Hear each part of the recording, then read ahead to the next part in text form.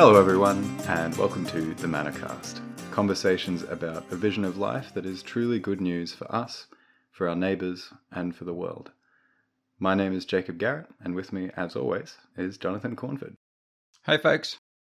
If this is your first time listening, Manacast is the podcast of Manna Gum, a much bigger initiative, and Manna Gum is an organisation devoted to the integration of Christian faith with economics and ecology. And today, as usual, I'm talking to you from Wurundjeri Land in Melbourne, in Victoria. And it's a place I've spent almost every day of my life, now that I think of it, apart from a few trips and holidays elsewhere. That is a long time in one place. I think my life is almost the radical opposite of yours, Jacob. Yeah. So as usual, I'm talking to you from Dja Dja Wurrung Land in Bendigo, the central Victorian goldfields. And I've been here only about 8 years, so I'm very far from being someone who's at home here, I would say. We'd like to acknowledge these peoples as the traditional custodians of these lands, and we pay respects to their elders past and present. On this episode of the Manacast, we're talking about the church as an economic community. It's a curious notion, and it's one that probably needs a bit of explanation. A few years ago, I couldn't have even told you what it meant for anything to be an economic community, let alone the church. Perhaps the first real introduction I had to anything like that idea came from you, Jonathan. I think it was at a talk at the New Economy conference a few years ago that we were both at. I didn't really know you then. We'd had a coffee together or something. But I didn't even know you were going to be there, I think. I went there mostly for a guy called Sam Alexander, who's a local Melbourne scholar. If you haven't heard of Sam Alexander, you should check him out. I recently posted a video on Manna Gum's Facebook page. That's Facebook/Manna Economy. And it's a video all about the practicalities of life under a new economy, a different way of doing economics. And that's exactly what the conference that we were both at and the new economy movement in general is all about. But I remember also, Jonathan, you were there speaking as one of only a few people who are Christian. And you and I have certainly spoken since about how you don't really see many Christians at things like a New Economy conference or as part of the New Economy movement in general. Yeah, and I think it's a bit of a tragedy. Let me just say first, I just had a look at that Sam Alexander video you posted, Jacob, and it's very good. I have a lot of respect for Sam Alexander, so I would encourage people to have a look at it. I think he's great. Yeah, so on the degrowth economy, wasn't quite so sure about the beard though, Jacob. Yeah, I think that's a new addition for him. I've not known him to have it quite as long as that. Yeah, right. We probably could think about degrowth a little bit there too, maybe. I don't know. Yeah, very possibly. Maybe I'll pass it on to him. But it is very good stuff. Sam Alexander is very thoughtful and careful in how he talks about this sort of stuff. So I mean, he's a good example of the new economy movement, and perhaps one of its best and leading figures, I guess you'd say, in Australia. And it's a pretty diverse collection of groups and individuals and different organisations who all share, I guess, a collective hope of imagining or envisaging what a new economy looks like that addresses the ecological crisis, that addresses inequality and injustice, and promotes flourishing for humans and for non-human creatures alike. So, it's I think a really great thing to be a part of. It's pretty diverse movement, so you have to take the good with the bad in such movements, but some very good stuff going on there. It is a real tragedy, as you say, Jacob, as to how few Christian voices there were. I think at that conference that you were remembering, there were maybe just a couple of people speaking from a Christian perspective. Why do you think that is? Oh, well, it's, I think, one, the divide exists on both sides, probably more from the Christian side than from the other side. I've found when I have spoken at things like that, I've been reasonably well received. if sometimes when I tell people what I'm going to speak about, I get some strange looks or quizzical looks. But my experience has mostly been one of being welcomed in such places. I think mostly it's Christians who have not deigned to participate in such things. So do you mean you get the same quizzical looks or even more when you speak of it with Christians? I think there would be certain Christians for whom that would seem a strange thing indeed. So look, I mean, the tragedy for me is, from my perspective, the Judeo-Christian tradition is really the original new economy movement. It's like the old new economy movement. It's the movement, and when I say the Judeo-Christian tradition, I mean the story of Israel and of Christianity. They're the movement that first really promoted an economic vision that addresses ecology, injustice, inequality, and promotes the flourishing of humans and non-human creatures alike. And we have just lost sight of that, and there's little perception of that, not only amongst those non-Christian folk in the new economy movement. The tragedy is there's very little perception of that amongst Christians as well. Yeah, I mean, that was certainly my experience growing up, going to church. The sort of thing we're talking about today would have been anathema to me. I wouldn't have seen how it goes together. And the sort of claim you just made that they were the original new economy movement, the Jewish community and then Christians following them, that seems completely foreign to my initial understanding of Christian faith.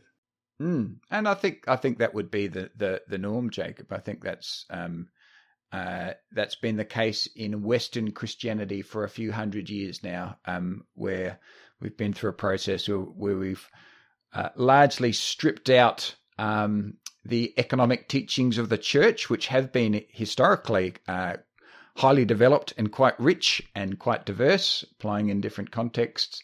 But as we've increasingly developed into an individualized capitalist culture, we've stripped out a lot of that stuff from Christianity. As R.H. Tawney once put it, we've stripped out a lot of what is most Christian about Christianity. That's pretty savage.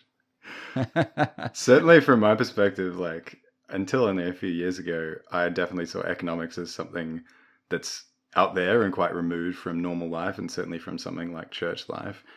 It was quite a high-flying theoretical word that had to do with like stocks and prices of different currencies and things around the world and the price of oil and stuff. So what exactly are we meaning when we say the church as an alternative economic community? So I mean, that word economy, the very basic meaning of it comes from the Greek oikonomia, which means to manage the affairs of the household. So yeah, as you say, whereas most people think of economics as this very arcane science with lots of algebra and graphs, it's really actually just about how we manage money and stuff and how we use our labor in the world, our work. That's what we consume, how we consume it, how we distribute what we produce, and you can think about that at any scale you like. From just your house, you can think about the economy of just your household as a place in which some sort of production goes on, there's consumption goes on, there's distribution of goods that goes on, there's even investment, and there's certainly work that goes on. When we talk about, in Bendigo here, try to think about all the different sorts of economic transactions, the shopping and the making stuff and the work that goes on here. We talk about the economy of Bendigo. Well, in the same way, when we think about a Christian community, just think of any local church, there's stuff that goes on in terms of money and goods being used and the sharing of labor. Even just in your standard Christian church as we find it now, that represents a type of small economy. And what I'm suggesting is that actually we can think about that in much thicker and deeper terms. We can think of it as an economy in much more extensive ways than we're used to thinking. I'm sure we'll get into some of that as we proceed. But you said Judeo-Christian, so perhaps we should start with the calling and the vocation of Israel in the Bible. Again, it's not one of those things that I think many people would necessarily go, Israel, oh, they were well known for their economics. But can you just take us through the sorts of things you mean when you say that Israel's vocation or economic calling was distinctive or different from the people around them? Okay, don't go and do a thesaurus or a Bible search for the word economics in your Old Testament, because you won't find it. So there's nowhere anywhere in the Bible where you'll see that word.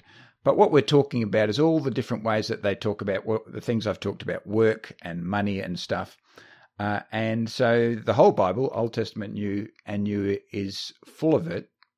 If we were to understand how the New Testament thinks about those things properly, we have to understand how the Old Testament talks about them, because it's pretty clear in the mind of Jesus and the gospel writers who record the life and teachings of Jesus, and in the mind of Paul and the other apostles who are recorded in the New Testament, that they all see the Christian community as extending or joining in, taking up the vocation of Israel. So you can't really understand what the vocation of the Christian community is until you understand the vocation of Israel. So that's a pretty big thing to sum up. Let me just try and get to the headlines of that. So the headline points where we see the vocation of Israel being talked about in the Old Testament is that great point in Genesis chapter 12, where God calls Abram, later to become Abraham, and he gives him a vision, a dream, if you like, that Abram's going to be, through Abram is going to come a blessing to all the families on the earth. So that's one statement, if you like, of the vocation of the thing that will become Israel, that it's to be a blessing to all the families on the earth. And that's stated in similar ways, in other ways elsewhere, such as in Isaiah, where he talks about Israel is to be a light to the nations, or it's to be a city on a hill to which all the nations come and learn peace and justice and security and shalom. So we have these visions of Israel being called to communicate God to the rest of the world, if you like. And the way Israel is called to do that is by, firstly and foremost, by its own worship of God. And the thing the Old Testament makes clear is that God is not worshipped particularly by the songs or the festivals or the temple sacrifices, but by the way that people live. And that's, so we get that classic line in Amos where God, speaking to the people, says, I hate your songs, I hate your festivals, and I hate your religious ceremonies. Instead, give me justice. Let righteousness flow like a river. Or a similar passage in Isaiah where he talks about what true fasting is, and it's feeding the hungry and housing the homeless and doing justice. So this idea that God is worshipped, the true worth of God is demonstrated not by what the religious things that we do, but by the way that we live. And that requires a few things that from that flow a number of other requirements. That means the rejection of false gods, and we often think about that as just literal idols, wooden statues, but there's a whole lot of false gods that need to be rejected. It requires that this community be, in the vision of the Old Testament, a community of shalom. And shalom is that great Hebrew word that means really all things in right relationship. It means, we often translate it as peace, or sometimes as prosperity, which is can be misleading for people. But it's got a sense of wholeness and proper relation between different elements, right? Yeah, wholeness is a good word to use, and proper relationship. Yeah, that's a good way of describing it. I think I heard one person once describe it as you could describe a brick wall as exhibiting shalom if all the bricks are in well sitting as opposed to all the other bricks in the wall, and it holds Okay. together as a full structure. It is fundamentally a relational concept, yes. So it puts us in relation to other things. So if it's to be a community of shalom, that requires that in the language of Deuteronomy 15, that there be no poor among you. So it's this vision of a community of enough in which everyone is well catered for. And if that's to be the case, it's also required in the language of Leviticus 18 and 19, that it be a holy community. And holiness is the attribute of God, and that's the attribute that's also expected, envisaged for this community. And in Leviticus, the characteristic of holiness that comes forward, we often think of sometimes holiness is talked about as meaning being set apart, sort of quite a religious or spiritual idea. It is that, but actually it means something much more direct. So in Leviticus 18, where they're going along with the instruction with holiness, is that they're not to be like Egypt from where they came, and they're not to be like Canaan to where they're going, which means simply that they have to live differently. They have to be a non-conformed community. If you're going to be a community of shalom, then you're going to have to do things differently from everyone else. Yeah, it seems like there's a tension there, because if you're called to be a blessing to all families of the earth and all nations, it can't be this kind of standoffish, we're going to do our own thing, isolated and walled in from everybody else. But yeah, at the same time, it's in opposition to the people around them, the peoples around them. That's right. So it's important to think of that holiness as difference, not separation. Not as in and this was, I think, so this actually was precisely around this difference that the Jewish people struggled, and that's where the struggles you see with Jesus and Paul calling people to a view of holiness, which is not about separating themselves away from people, but it's living a different way. Because I think a lot of us, if we read the Bible, we get the impression that the separation, the difference should be on the matter of the false gods, which it absolutely should be. But you often say how it goes further than that. It's not just this kind of purely maybe religious distinction. What other distinctions were they called to have? Well, in a way, it is all about not having false gods. It's just understanding how deep what having false gods goes, what it means rather, and how and what rejecting false gods really actually requires. So you could say, we don't have any idols that we need to reject here in Australia as a secular society, but actually, if we take the idea, as Paul put it, that greed is an idol, then you could be well within your grounds to say that Australia is a pagan idol worshipping society of the first order. So.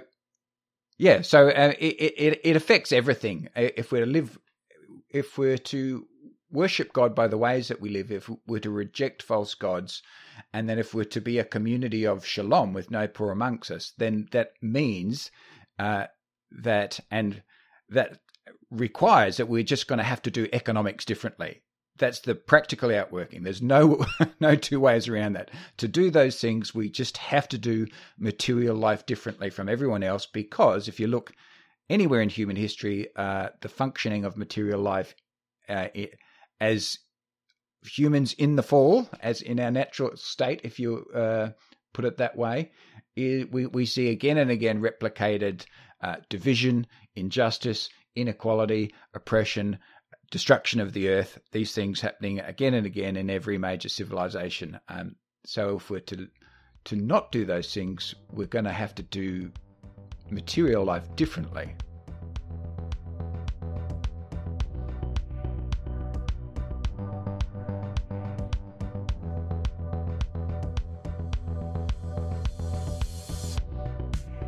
All right, so if we've missed it growing up in church, or if we've never come to church from this angle at all, for Israel, what did that mean? The key story is the story of the liberation of the Israelites from Egypt. And, that it's such an important story. It's hard to overemphasize. In fact, it's the story that has its culmination in Easter, which we're as we record, not that far away from. True. So if you think about that story, the Israelites are enslaved in Egypt, and they're enslaved, and the story Exodus records them as they're being put to work building Pharaoh's store cities. This is cities that are used to store all of Pharaoh's wealth, all his grain and goods.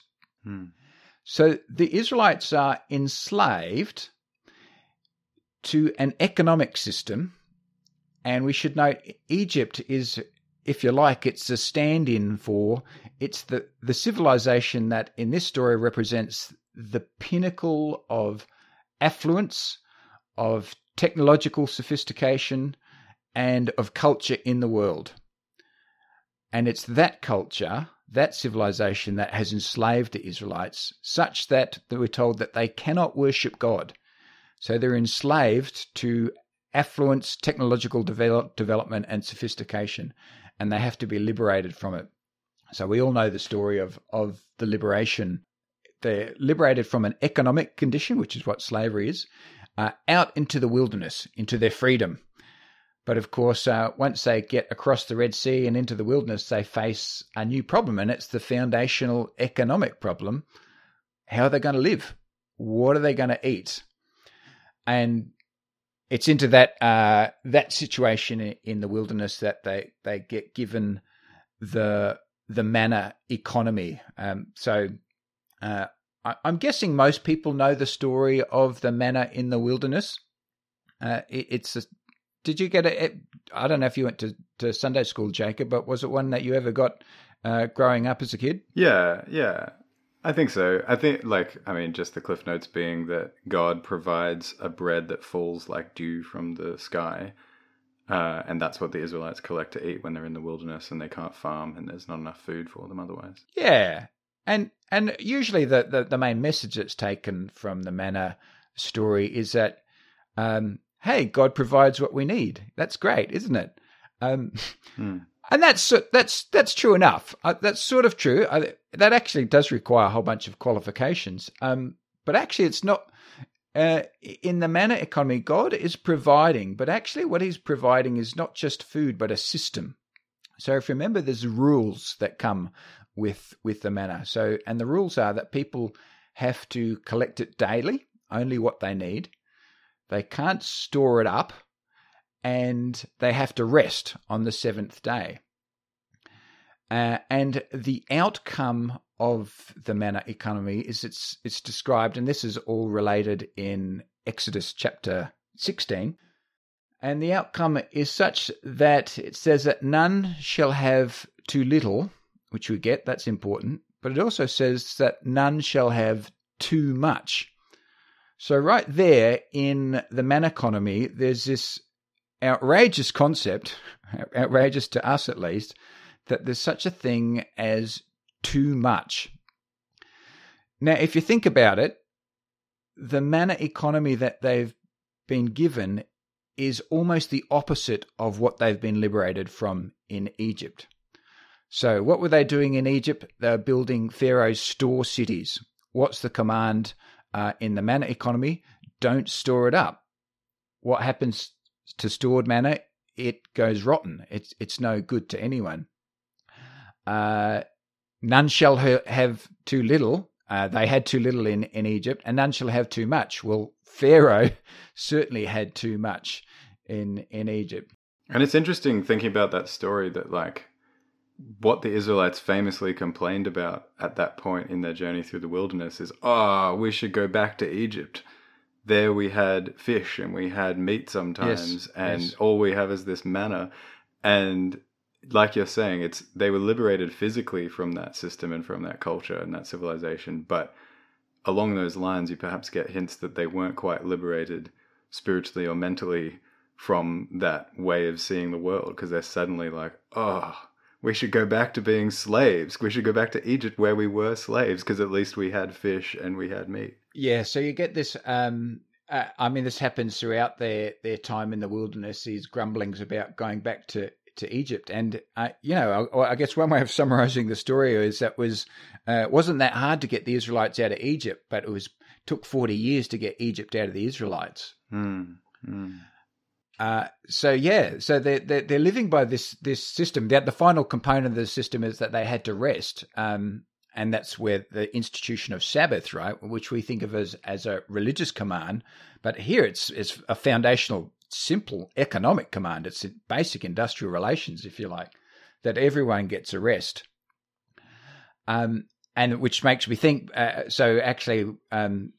Ched Myers, who's one of the people who writes about this best, he describes it, the whole system of economics in the Old Testament, he describes it as Sabbath economics, because the Sabbath idea of the Sabbath is so central to it. And I would recommend people who are interested in taking this further looking up Ched Myers' quite short booklet on the biblical vision of Sabbath economics, I think is the title.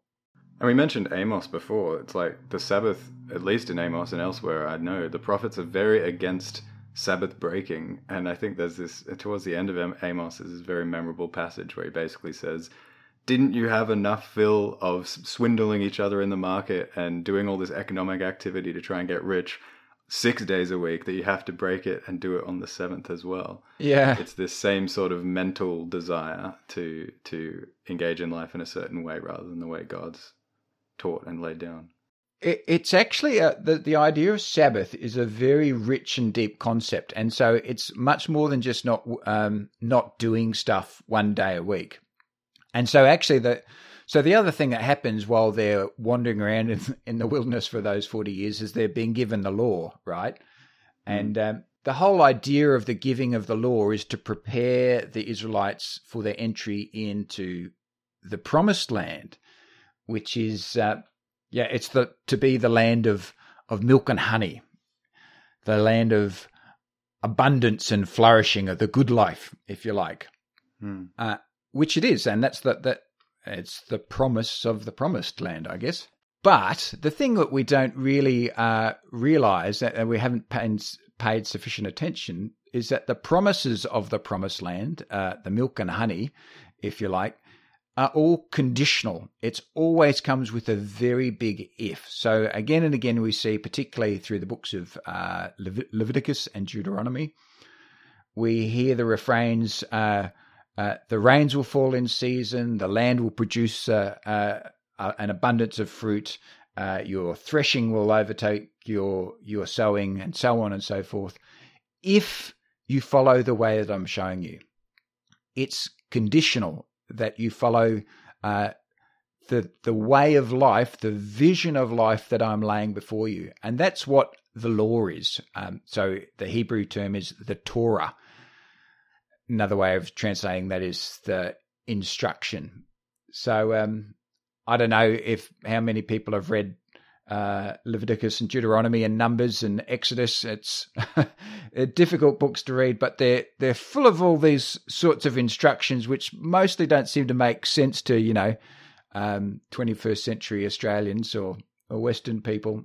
But actually, what it is to an ancient people in that particular context is a vision of the good life, and there's a whole lot of economic stuff in the Torah, in the law that's given them, and most people would be aware of, I guess, the really key points in the Torah, which are of the economic instruction, which are the Israelites are commanded to not to charge interest of each other.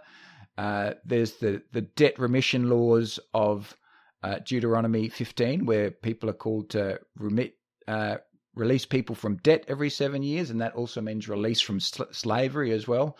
And there's the Jubilee laws of Leviticus 25, where every 50 years all land goes back to its original owners.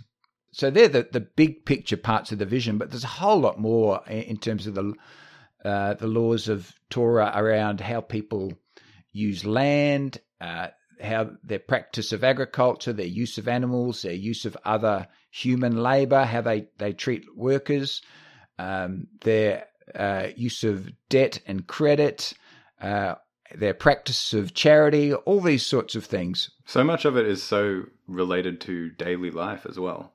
Like they're very, very everyday laws, a lot of them. Oh, it's all about daily life. That's Yeah. its content. Yeah. I really recommend Ronald Sider's book, Rich Christians in an Age of Hunger, for a sort of modern take on a lot of the meaning of the Old Testament law for Christian people. Okay, yeah, it's quite a well-known book, isn't it? I've never really read it that well, properly, to be honest. Yeah, he just really takes the principles and expands on them quite a bit. But it's written a while ago now. Some of it is a bit depressing when you read, like, he goes, Jubilee, this is what it means. Couldn't 1980, I think it is, be the new year of Jubilee? Christians are... And you go, oh, no. Well, 2000 was the year of Jubilee, and that was a significant movement in its time. I was a bit young to remember that. Yeah, I keep forgetting that, Jacob. Wow. Look, I think just the one thing to take home from all of that, the economic instruction, is the one way we can summarize it, or I think a useful way to summarize it, is that all the economic instructions of Torah mostly amount to something like a call to live within limits, to observe limits for the good of the whole, for the good of your neighbor, for the good of the earth itself, and for the good of yourself. Yeah. And I think that's perhaps a summary not often taken away from it. We've said that that's Israel, and you said that the Christian community took up a lot of that stuff. Jesus is fulfilling and expanding the Torah vision. He's not making up a new way of following God. He's quite clear on that. So how does the New Testament and Jesus' teaching pick up and transfer that in a new context for the next stage? Yeah. So again, it's pretty important to acknowledge how central the vision of Israel is to Jesus. We see that from his announcement of Jubilee recorded in Luke chapter 5, or from the way in which Matthew's Sermon on the Mount really looks like a new Moses on the mountain bringing down the law. It actually sort of replicates that, and within the Sermon on the Mount, Jesus restating the law, but if you like, even amping it up. And in chapter 6 of the Matthew, in the Sermon on the Mount, you have Jesus in the Lord's Prayer, which is sort of like at the center point of the Sermon on the Mount, where he teaches us how to pray, and he puts at the center of the Lord's Prayer the prayer to ask for, give us this day our daily bread, forgive us our debts as we forgive those indebted to us, which is recapitulating, as we've just said, the pillars, if you like, of the Hebrew economic vision. So, it's important to note the way in which the vision of the Old Testament informs the new. So it's in Jesus' mind. And so Jesus talks about money and stuff a lot, as I think we've mentioned a lot. And they're really radical teachings about money and wealth. And I think we don't really want to get into it. That probably one day needs to be its own podcast in itself.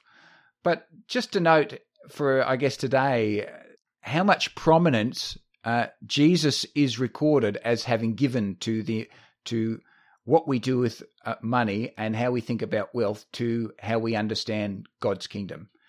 If we don't think right about these things, it's going to be hard for us to really come at this kingdom of God thing. So I think that's the really big stuff to take away from Jesus's radical teachings on economic life. But we see that continuing on through the life of the early church as well, in the New Testament, not just in the Gospels. But so we see that really in the story of the birth of the church in the book of Acts. It's a story that has economics right at its heart, which is not really something people normally pay attention to. So in Acts chapter 2, which is the story of Pentecost, which most people know, it's a story of the birth of the church. And it begins, the story begins in chapter 2. It opens with the Holy Spirit being divided like tongues of fire amongst the gathered believers. And the Greek word that's used for divided, it's demarizo or something. I don't actually speak Greek. How would you say that, Jacob? I don't know. I'm only 4 weeks into my Greek course this year. Oh, no. I suspect I'm making it sound more Spanish than it should. Anyway, the Greek word that's used for that, the tongues of flame are divided amongst the believers, can also be translated, perhaps better translated, as distributed amongst the believers.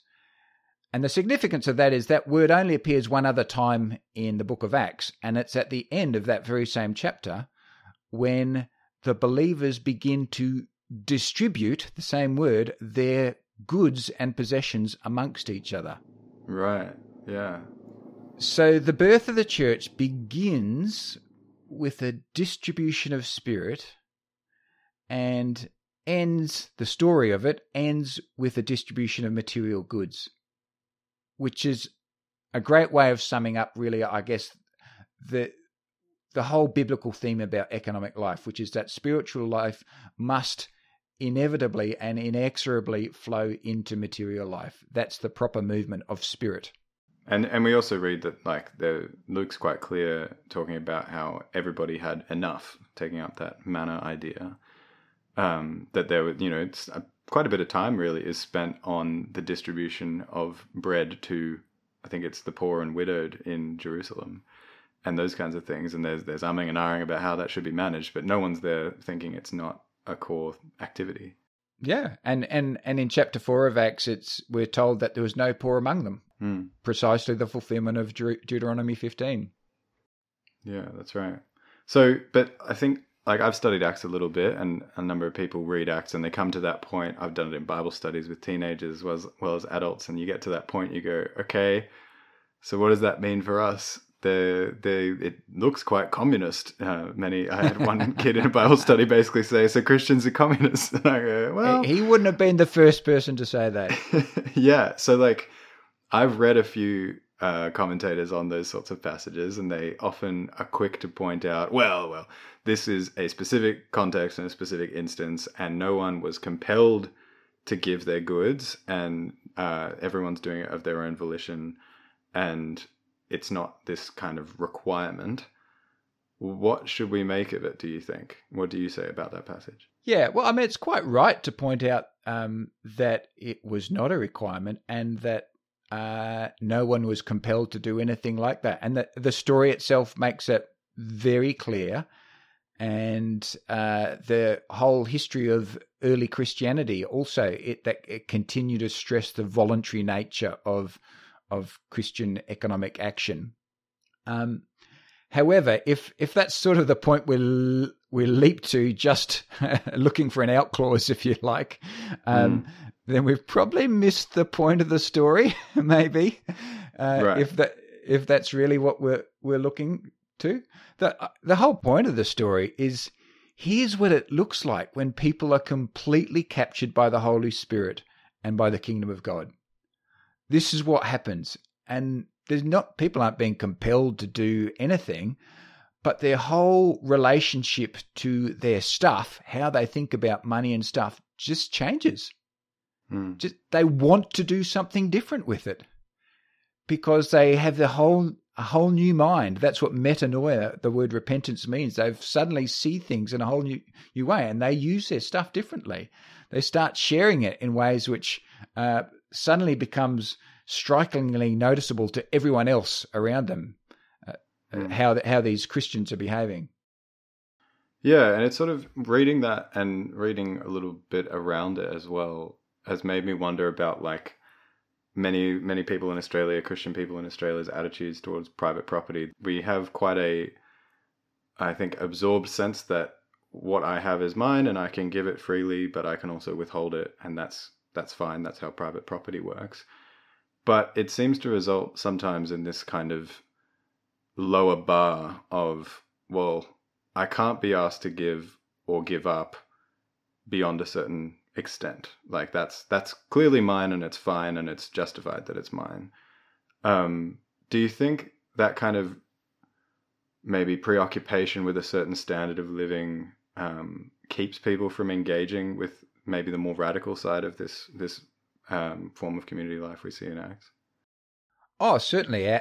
Our fear of, does this mean that I'm going to have to do without some of these things that I'm used to having and that I take for granted, and how threatened we are by that question, and that the possibility of that there possibly being a yes to that question means that we don't want to ask it. So absolutely, I think the way we approach these questions often totally shaped by and very understand. It's the entirely human thing to do, to want to protect what we have.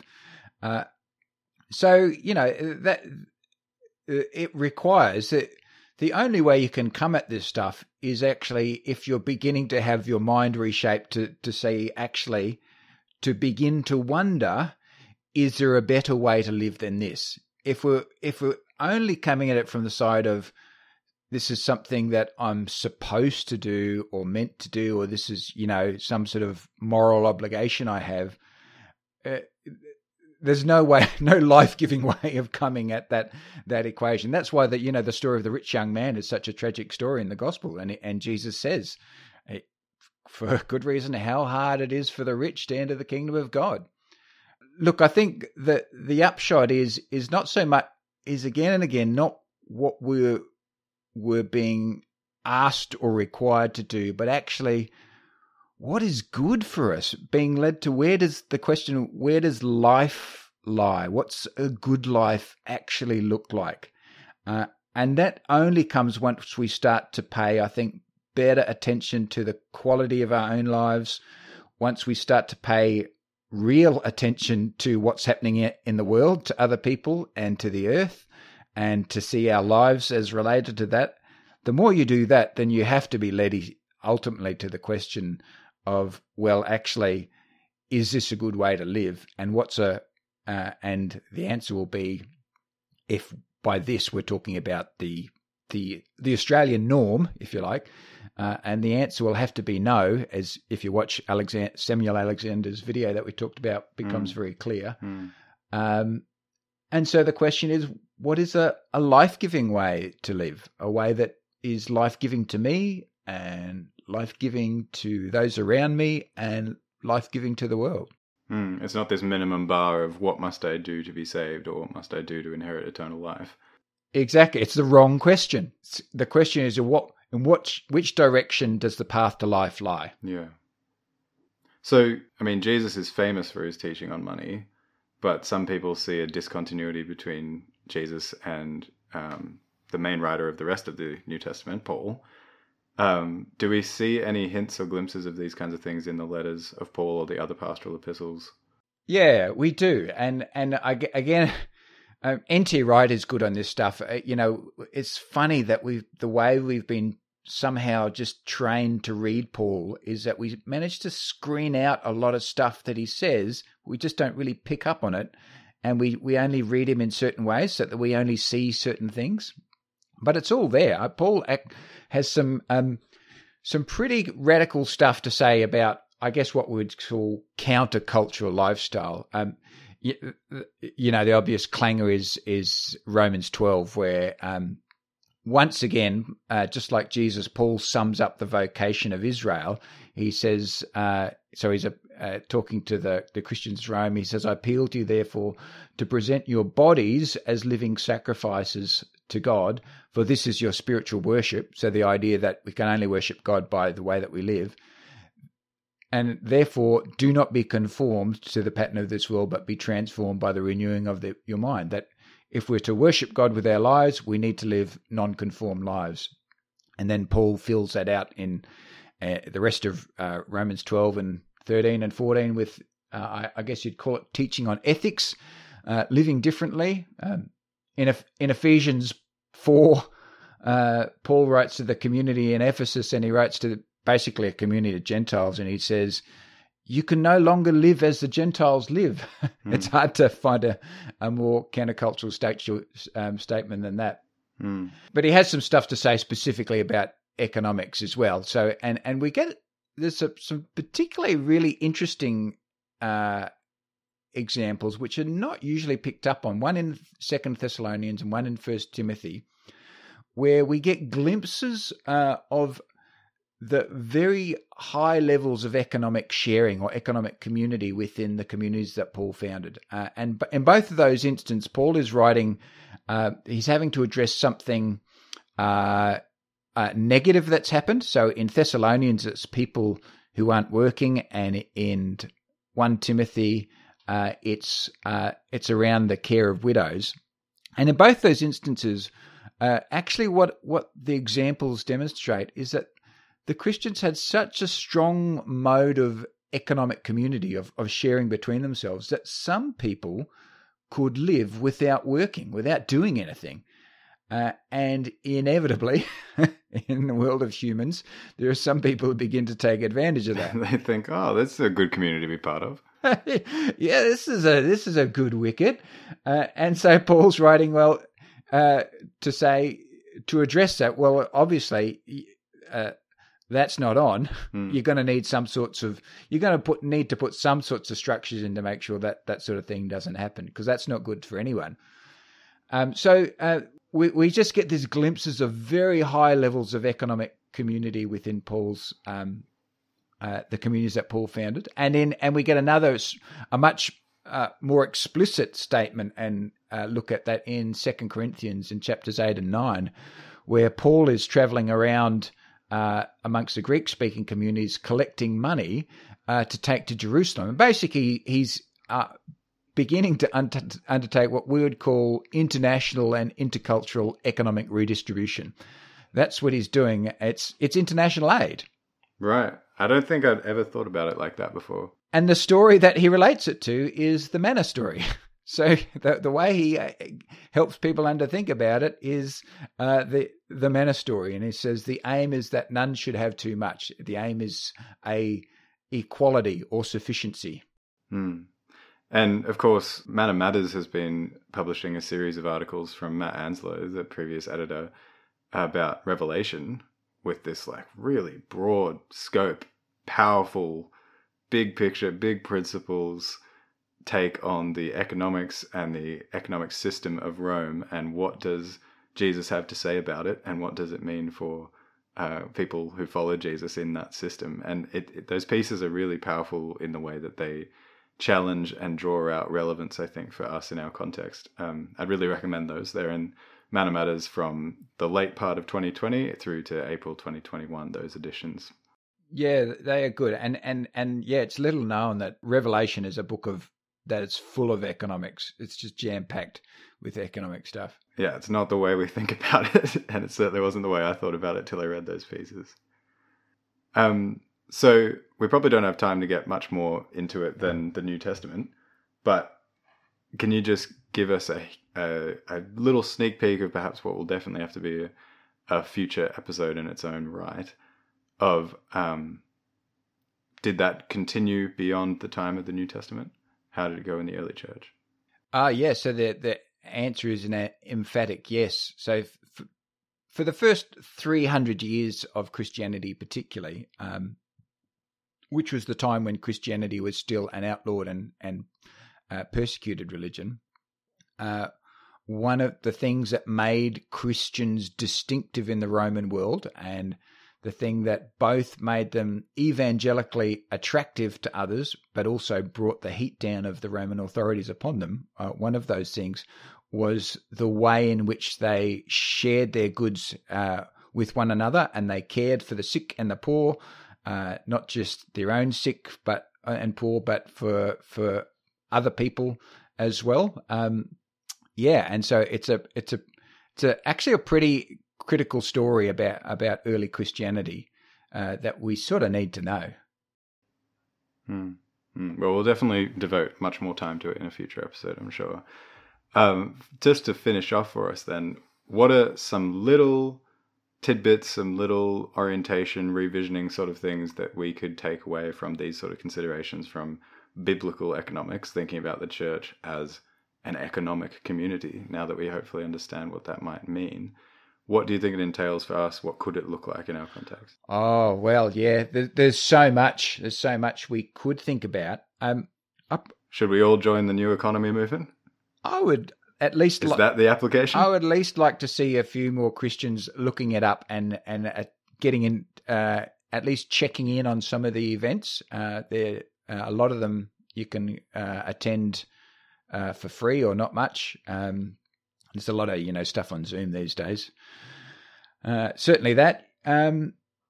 Yeah, but in terms of actually thinking, I would just encourage, it would be really good for Christians to look at their own churches with new eyes and to begin to start to see them, what it would mean when you start to see them as a little mini economy, and to pay attention to the flows of money within that community, how money comes into it, how it gets used and how it gets distributed, what for, what it does, how property is used. Obviously, that's a big one. How goods might be shared and how work might be shared, whether that's through people, all chipping in at the church working bee, or actually the sorts of much more informal sharing of meals when someone's sick that happen within the community, things like that. Just start to pay attention to what already exists in the economic life of a Christian community, and to imagine, what if you did that a bit more, those existing things. And importantly, this is economics in that very down-to-earth sense that I never thought existed, of like when we were tossing around the idea for this episode, you're talking about releasing labor into the community in these kind of economic ways of talking. And I go, I don't even know what that is. But then you say, well, it's actually just getting together and doing stuff, working together. And I'm like, oh, okay. I guess we do that in churches. Or that's actually what your offering is. So when people stick their money in the whether it's a dish or a bag or whatever your church uses, you put your money in the offering, and that usually is going to go to pay someone's wage. What that is a form of income sharing to release someone to do good work in the world. Now, we have put all sorts of structures and formalized what we just think about that way as a very sort of religious church thing to do. But actually, you can take that same principle and apply it to all sorts of things where we can put our money together to release people, to release their work, good work into the world. Yeah, and it's a perfect place to be doing that. And of course, that's how it was founded, a place where that happens. And we still do it. You're right, in all these kinds of different ways that we don't really think of in economic terms. If you like, you could say that the local congregation is a perfect technology for experiments in economic community. Technology meaning what? It's a technology in that it's this structure, this thing that we have that we can do things with, right? It's a way of doing things. Obviously, it's much more than that. Right. But it's just the structure of the Christian community. Particularly, I'm thinking the way it gathers people of different generations, in healthy churches, that is, young and old, and gathers people of different economic status together, and therefore different capabilities and needs, and puts those together. And you have this... basically a system where you can have all sorts of interesting things where people contribute what they can contribute to meet someone else's need, and vice versa. Yeah. Well, hopefully that's gotten a few things in motion in your own mind. If you're listening to this, we hope you enjoyed the discussion. Thanks for listening. If you did enjoy it, why not send it to a friend? If there's someone in your church community, or someone maybe outside your church community who's wondering what the church is or could be, you could send it to them. In the meantime, if you want more good news economics, that's what we aim to provide here at Managum, you can check out Manna Matters. Manna Matters is what we mentioned before, the quarterly publication of Managum. You'll find articles in there from things about violence and economics in the book of Revelation to, I think, Jonathan, you're talking about the Anthropocene and Genesis in our forthcoming edition, right. But we've also got very down-to-earth, very day-by-day practical articles as well about what the fiber content of your clothing is, or, I think I'm writing about how to ride your bike more in the forthcoming edition. So if any of that appeals to you or interests you, check out managum.org.au and you'll find Manna Matters there. That's also the same place to go if you'd like to support us financially. You can go to managum.org.au and there's a little thing that says Become a Supporter. Many thanks to all of you who do already give to support our work. We leave you now with a quote from Julian the Apostate, the famous pagan emperor after the Roman Empire was starting to move more in the Christian direction from the mid-4th century AD. And he writes a lot of letters that have survived complaining about the Christians. And he was raised Christian but became pagan in later life and tried to re-paganize the Roman Empire, mostly unsuccessfully, partly because of the sorts of things we've been talking about. And he writes in one letter, "It is disgraceful that when no Jew ever has to beg, and the impious Galileans," that's the Christians, "support not only their own poor, but ours as well," meaning pagan poor, "all men see that our people lack aid from us." And he claims that that's one of the reasons people are going over to Christian faith, that it actually makes life better. They found it as the path to life. Jonathan, thank you for the discussion. Thank you for all your insights. Thank you, Jacob. We'll see you guys next time.